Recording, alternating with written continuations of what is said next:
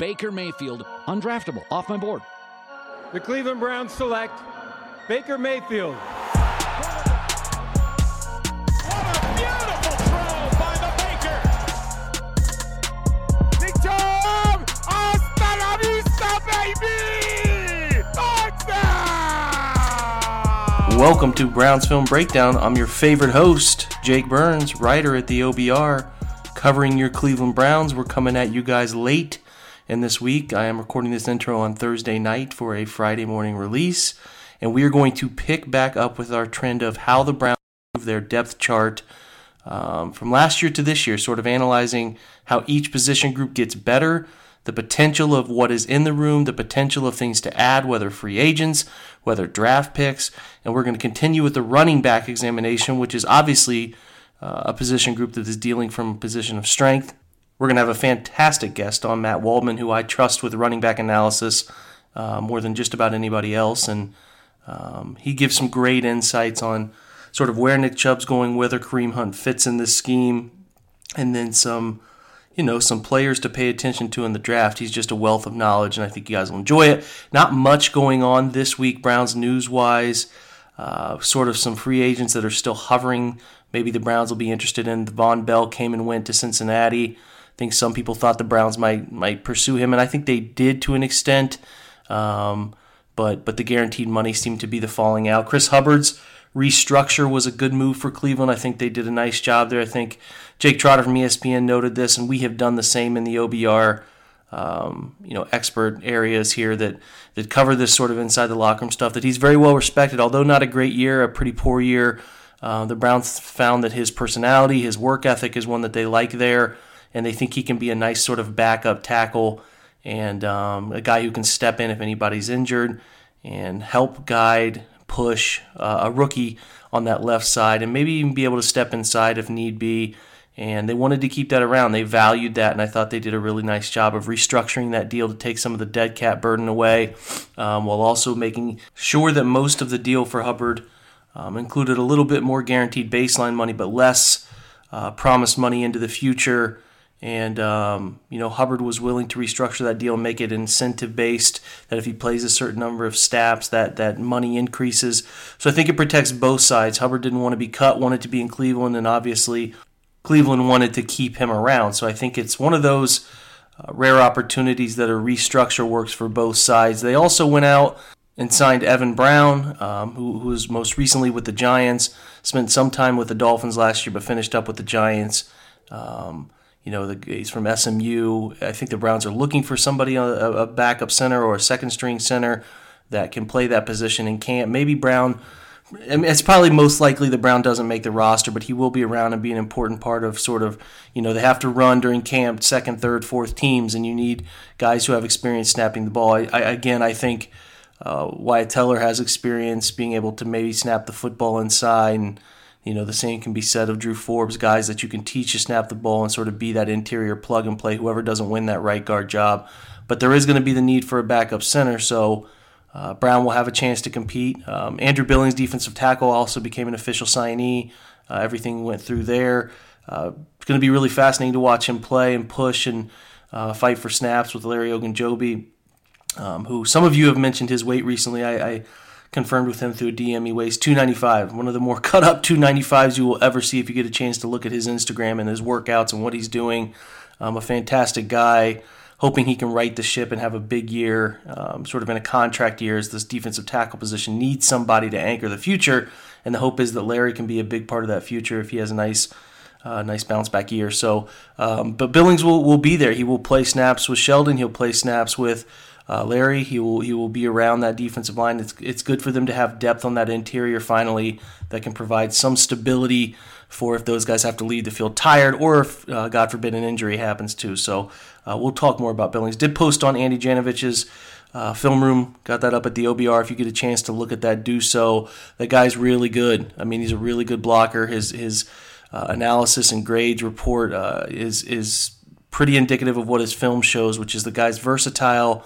There's talk of C.J. Ham and Kyle Juszczyk, the guys who are the big names at the position right now, and he's every bit as good, I think. He can be utilized. I think Juszczyk probably has a little bit more athletic ability and hand-eye coordination, but if you get a chance to watch, and I posted some clips of him catching the football, and he's very coordinated. He can sneak out of the backfield and do some things and play action for the Browns. He can obviously lead block really well, one of the top 3 lead blockers over the past 2 years, and will do fine there, and they'll use him in a myriad of ways to get him involved. But that 20-25 snap mark and a guy who can catch a screen, can be creative with him, can lead on, fun reverse type of plays too. So he will be a nice part of this offense as the puzzle pieces keep coming together.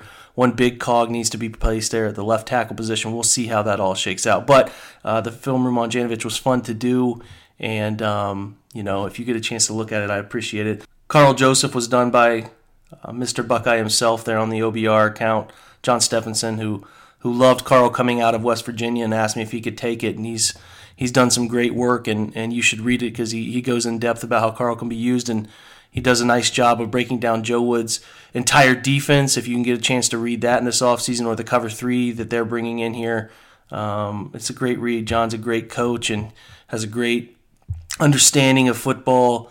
He's constantly sending me playbooks. So we have some fun stuff on the Shanahan playbook that I think Stefanski will bring here, Gary Kubiak playbooks.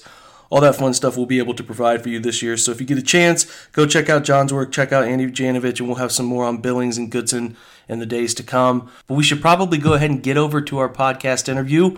But before that, I want to give you guys a quick word from our sponsors at betonline.ag. I know plenty of you people out there still like to gamble during this tough time, and you can still do so despite there being no NBA, NHL, or MLB. Going to betonline.ag is your best place to get your gambling fix in right now, guys. Our exclusive partner still has hundreds of sports, events, games to wager on. You can let them bring Vegas to you with their online casino and blackjack. They're open 24 hours a day and all online, including their $750,000 poker series. If you're into props or entertainment betting, you can still bet on Survivor, Big Brother, American Idol, stock prices, and even the weather. Come on, the weather. Visit their website, join today to receive a 100% welcome bonus with your first deposit. They're going to match that for you. Be sure to use that promo code BLUEWIRE, BLUEWIRE. We're all home. We're all doing nothing. You might as well make some money gambling, make some money back. You can do that at betonline.ag. Use that promo code BLUEWIRE. BetOnline, your online wagering experts. Now, back to the podcast.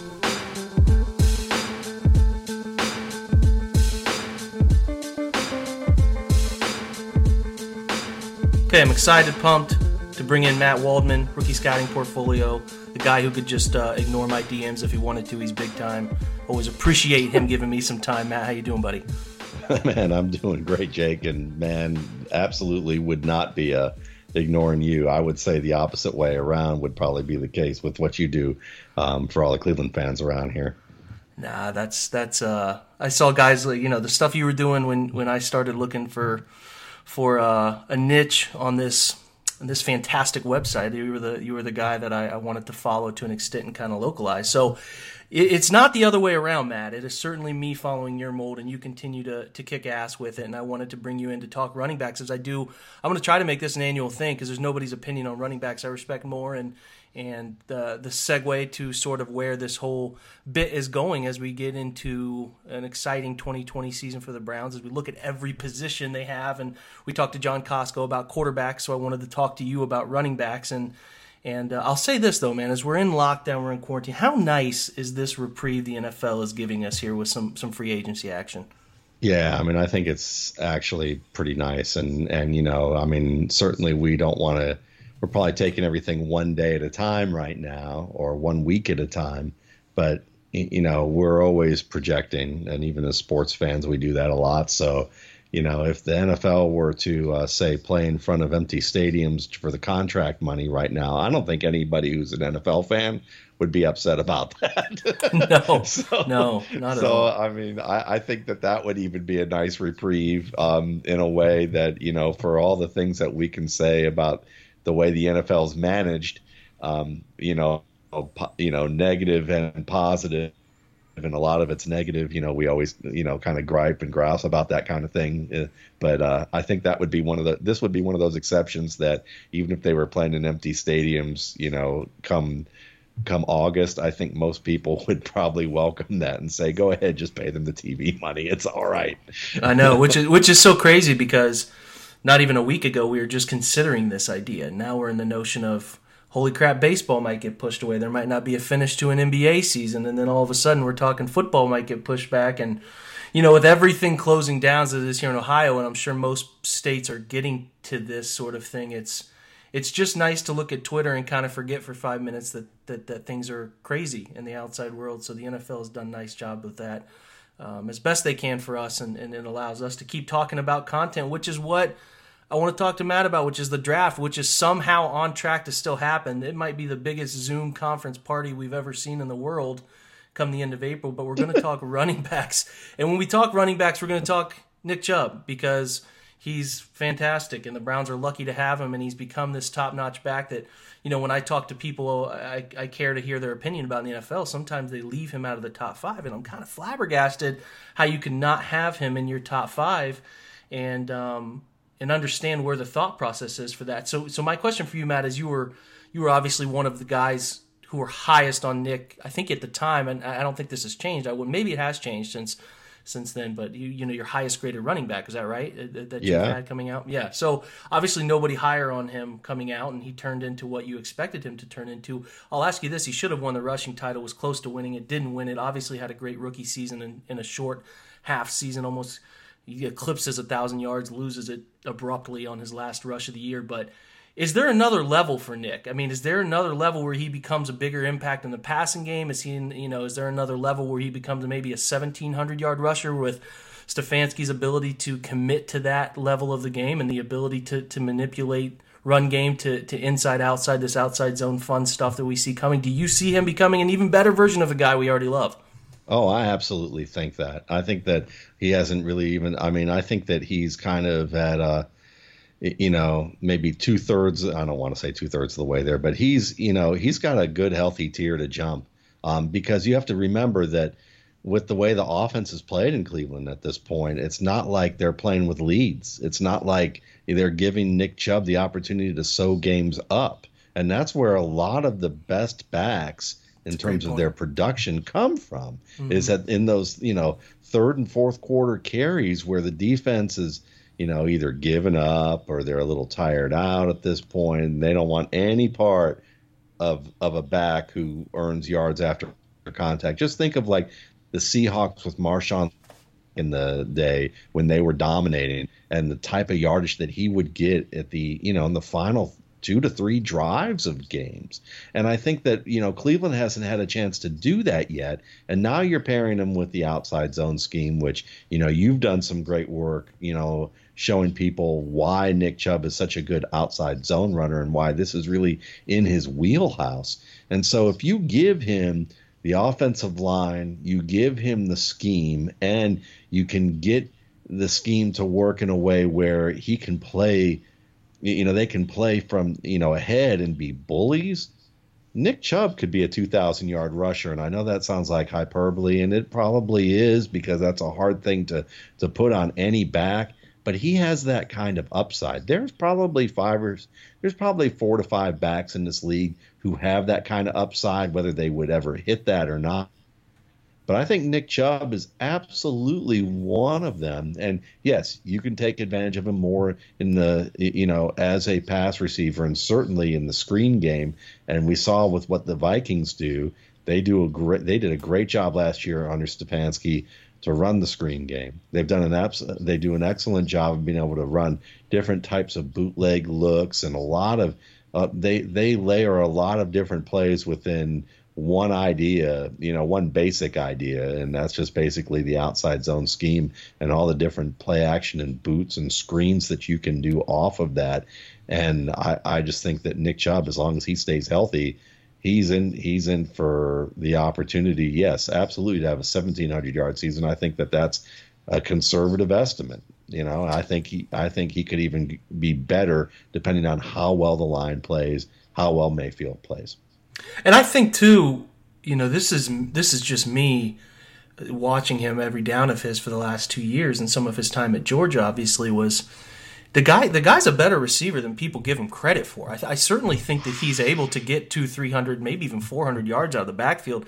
Problem is his quarterback doesn't love to check the football down or take easy things sometimes, and you hope that comes. But if that comes for Baker, sort of that internal clock that tells me, man, I don't have to drive this ball up the seam. I can just dump this off to a safety valve here to my running back on whether it's a swing route, whether it's a check delay, something along those lines. You can see a trickle effect. And like you said, Matt, the screen game that Stefanski brings is super dynamic and can obviously be a big part of what they do. And his deception was what makes him even more effective in screen game stuff, because he'll be able to, coming off play action, boot, throwback screen type stuff. He'll be fantastic settling on those. And like I said, he's better as a receiver than people give him credit for or want to give him credit for. And when we talk about running back receivers, they also have that other guy, Kareem Hunt, right? He's a dynamic running back receiver type that can do a little bit of everything.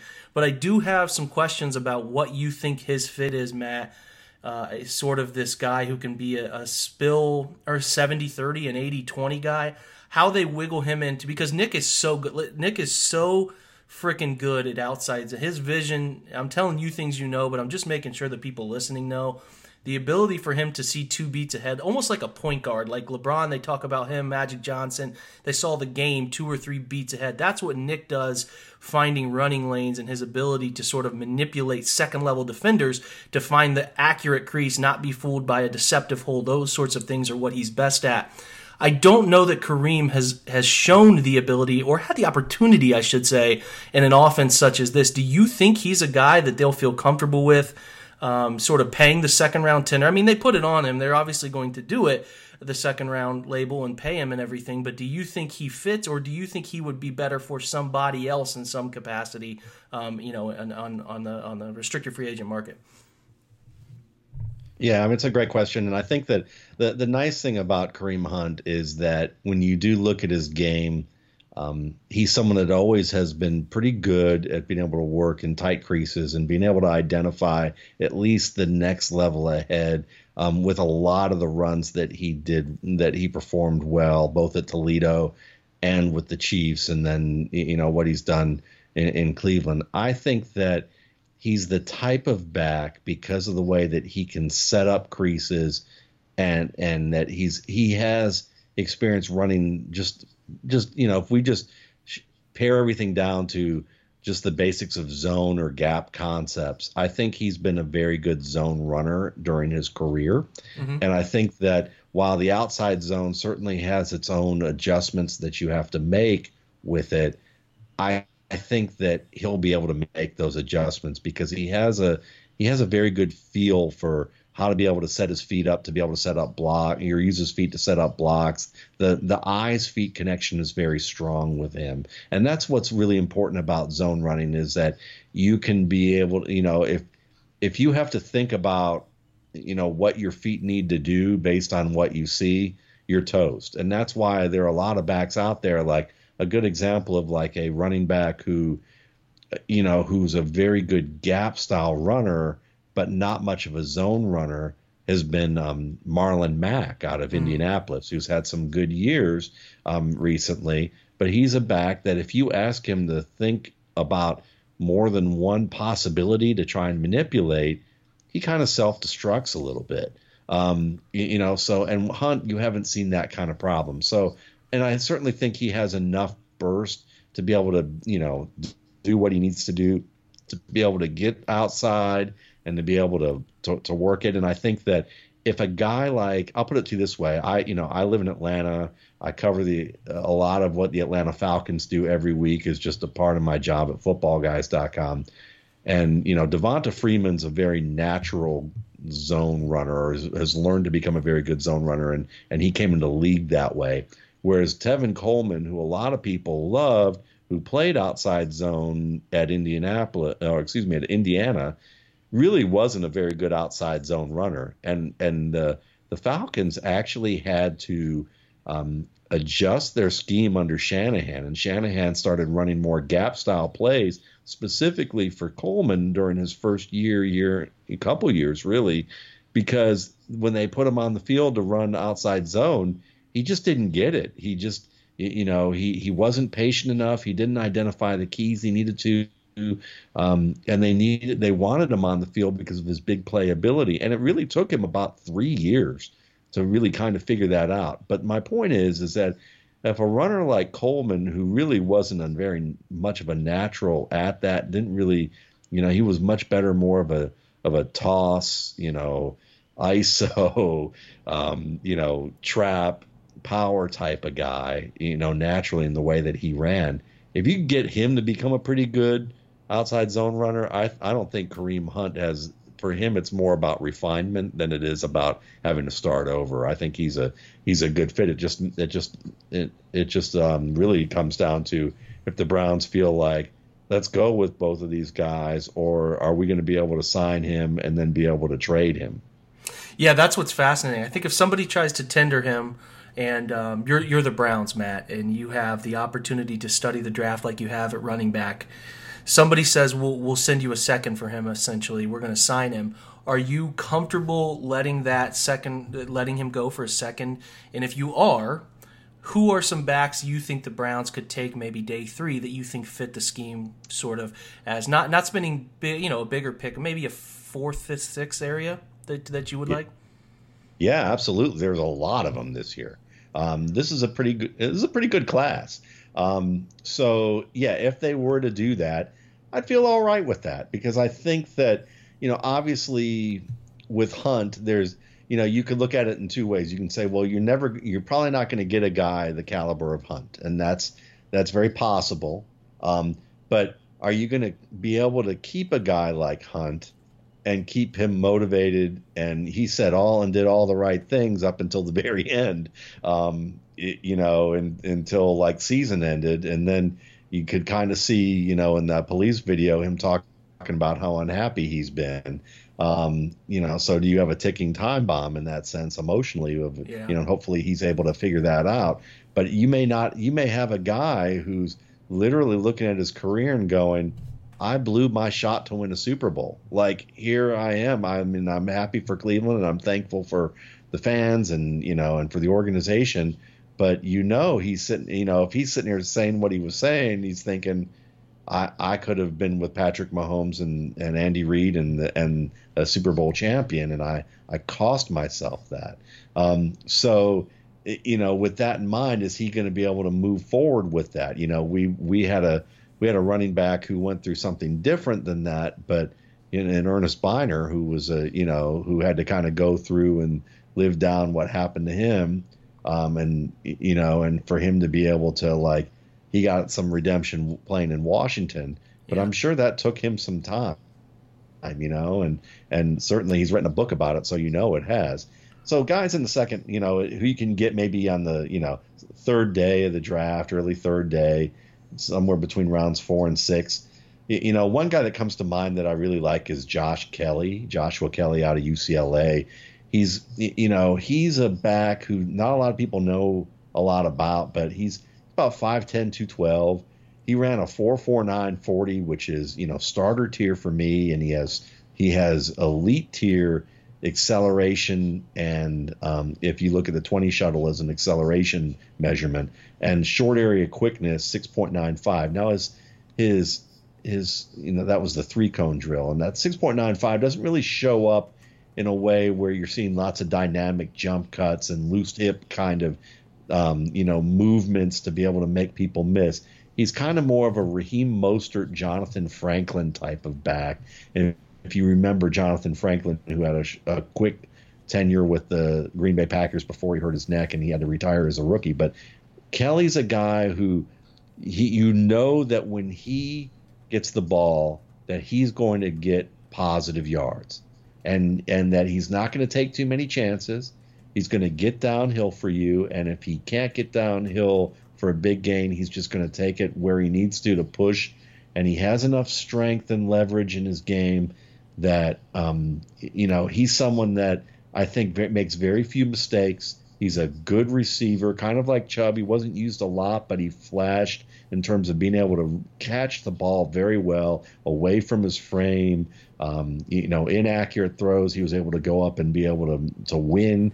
And he's someone that shows patience. He ran in a variety of different looks under Chip Kelly that I think that, he's someone that breaks tackles. He has the deep speed that I think a lot of people kind of poo-pooed and said that's not always the case. But, to me, if you're if you're scoring, if you're getting 60, 70-yard runs and you're marking down on a guy because he got caught from behind at 60, 70 yards, then you're probably unfairly criticizing the guy's speed, which is why when he ran a 4.49 and nobody seems to say anything about that, I think that has to do with the fact that, again, they're kind of being hard on him. So he's a guy that I think could be very nice, as a nice value, and I think is one of the top 10 backs in this class that you can, and not far away from being able to be a starter if you need him to be a starter. He's bigger than Mostert, and obviously Mostert's faster, but he's that kind of straight line-ish back who can make you miss in a small space with a nice little move here and there. Another guy is Keyshawn Vaughn out of Vanderbilt, who is a 5'9", 214-pound back, and he had a 4.5, 140. And when he came to the Senior Bowl in Mobile, he was about 195 pounds, which really concerned me because when I watched him on tape, he showed terrific contact balance for his size, and I thought he was a bigger back. I thought he was around that 215-pound mark. When he showed up at 195, I was a little concerned, but he showed up at the Combine at 214. He ran well at a 4.5, 140 is not bad for a 214-pound guy who gained that weight in about a month.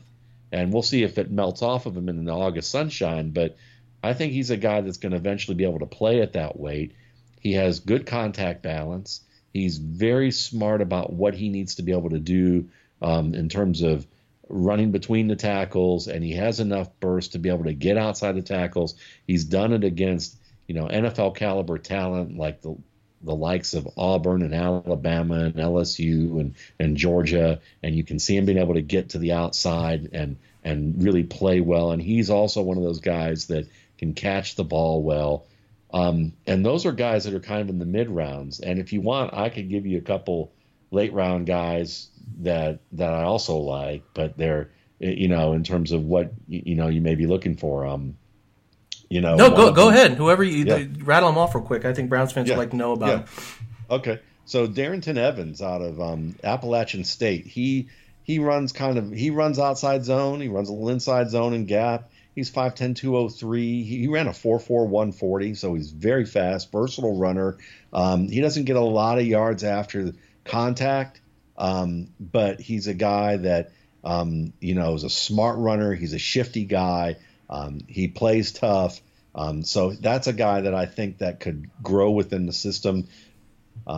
Rico Dowdle's kind of a personal favorite of mine, and I actually compared him on a scale of guys that, the low end is if he's not playing as well as he could, it would be James Jackson, the former Miami runner.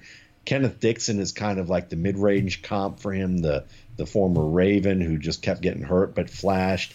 And Kareem Hunt's his high-end, kind of comparison.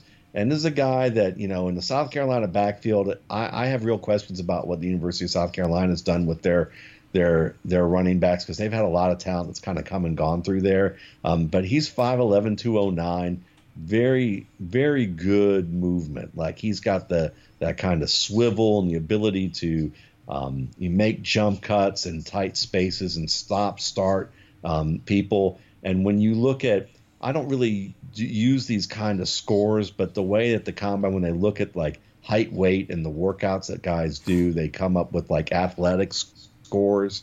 And the only guy who had a higher athletic score than him was Jonathan Taylor. So, this was a parade All-American quarterback who became a running back, but he had a groin injury. Then he had, he had like a sports hernia. Then he broke his leg, and then he had a knee injury that derailed him for a couple of games this year.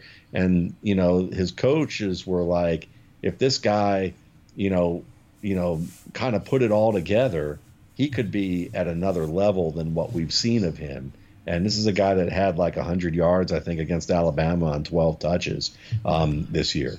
And when you watch what he can do, he can catch the ball. He can make catches well outside his frame. He can make some back shoulder plays, and he's a guy that really understands, has a feel for how to be able to set up guys at the second level, and he has enough burst, obviously, to get outside and do the outside zone. And I'm going to give you one last guy, and this is a kind of a favorite of mine, who's also was a South Carolina back before he transferred to Brigham Young and he tore an ACL. He's not going to help you this year, but if you keep Kareem Hunt and you need a back for the future, and you're looking at a guy that maybe in a year can contribute for you, it's Tyson Williams.